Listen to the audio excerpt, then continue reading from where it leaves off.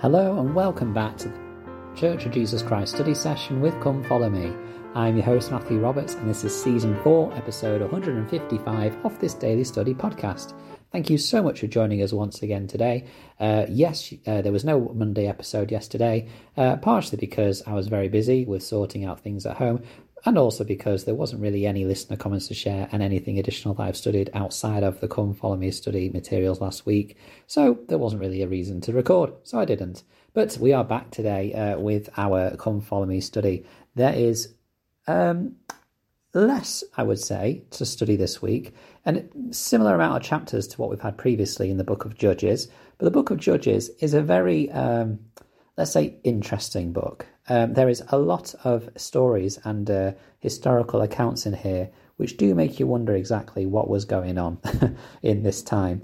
And so we are going to go through, as always, the main Come Follow Me sections, but we may dip into some other sections as well, just to cover a few things which are quite interesting too, that I've been studying along with it. But let's start with Judges chapter 2, which is where we are focused on from the Come Follow Me study. The Come Follow Me section that we are looking at is titled When the Lord Offers Deliverance When I Stray. So we are going to have a look at how he does offer us this deliverance, and we'll see that the children of Israel, basically they enter this promised land, they've captured all these places, but then they start making wrong choices. The Lord, he sends an angel, but he says, and it's like the angel is speaking on behalf of the Lord here, says, wherefore I also said, I will not drive them out before you, but they shall be as thorns in your sides, and their God shall be a snare unto you. So basically, in verse 2, which is what I meant to read first, it says, Ye shall make no league with the inhabitants of this land. Ye shall throw down their altars, but ye have not obeyed my voice. Why have ye done this?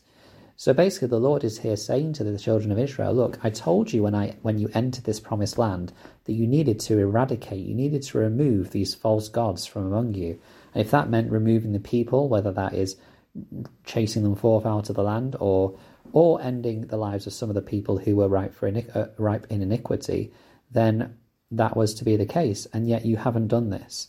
So now they will be thorns in your sides. And we see as this process begins through the book of Judges that the children of Israel go through this cycle where they are protected, they're preserved and strengthened by the Lord, and they are in a positive moment, and then they become complacent, or they become prideful, or they become neglectful of thanking the Lord or recognizing the Lord's hand in their lives, and then they begin to spiral out from faith in him and focus on false gods, which we're going to see a lot of in this book. And then generally there is a event or a position that they're in which brings them to their knees in humility, and the Lord saves them once again. And I guess one of the main messages we're going to learn as we go through these stories is that we may go through that in our lives. However, that does not make it okay. We can learn from these stories and hopefully in our own personal lives break that cycle so that we do not do what the children of Israel do. Because it is something which clearly the Lord would rather not have us do. One of the things that comes up often as well is how the children of Israel who were not around for the miracles of Moses, who perhaps did not see the miracles of Joshua in walking across the River Jordan on dry ground and the fall of the walls of Jericho, these children don't carry on the faith as well. In verse 10 of Judges chapter 2 it says, All that generation were gathered unto their fathers, and there arose another generation after them, which knew not the Lord, nor yet the works which he had done for Israel. Now, of course, you could argue, well, why didn't the Israelites teach their children these things? And they may well have, but we know that unless a person is spiritually converted to the Lord, then they are not going to be as faithful. They're not going to understand the need to be as grateful or looking toward him for the things that they need.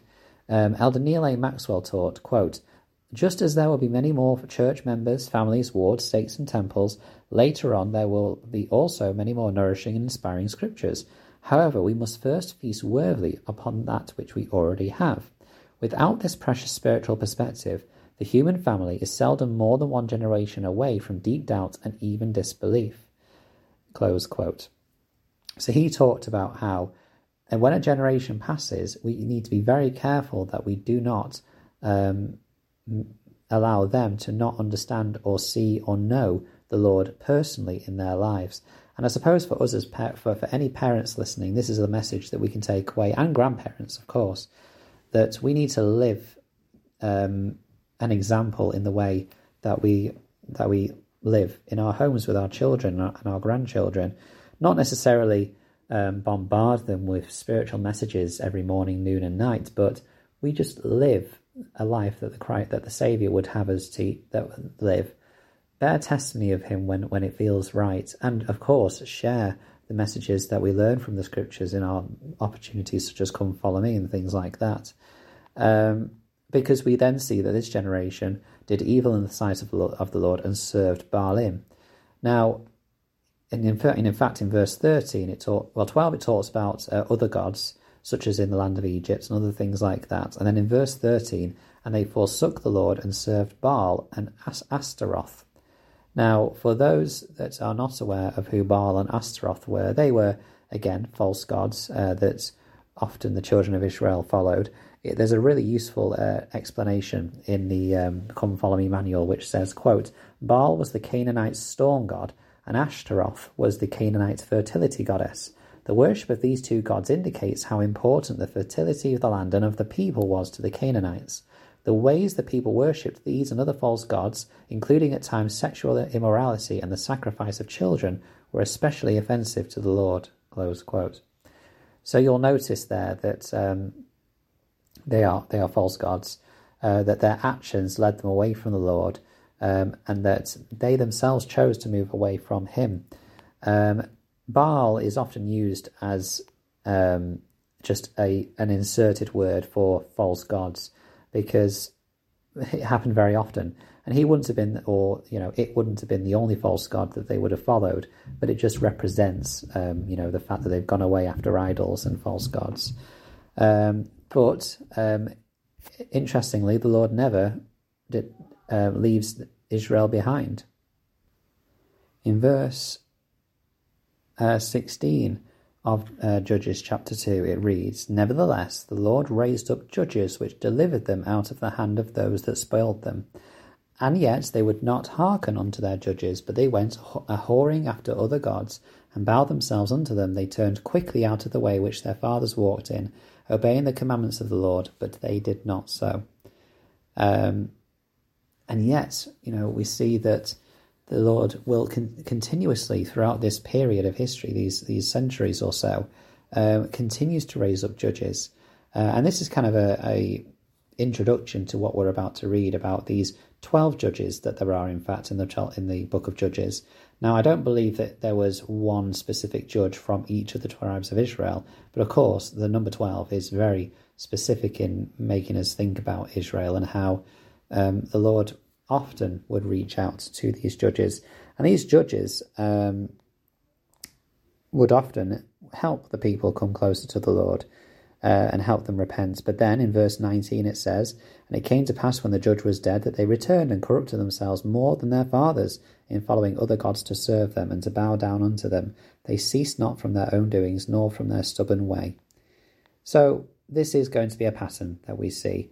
It is going to be something which we see continuously through this book. We're not going to be able to see and deal with all 12 judges, but we are going to focus on 3 of them, who you may well have heard of.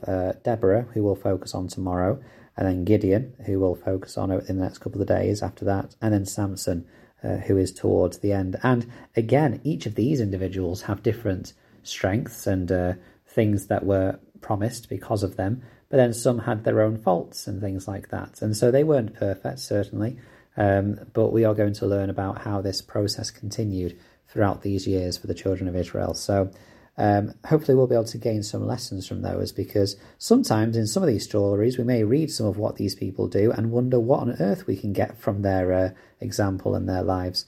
But in some cases they may well be learning the opposite of what we should do in order to receive the strength and support from the Lord.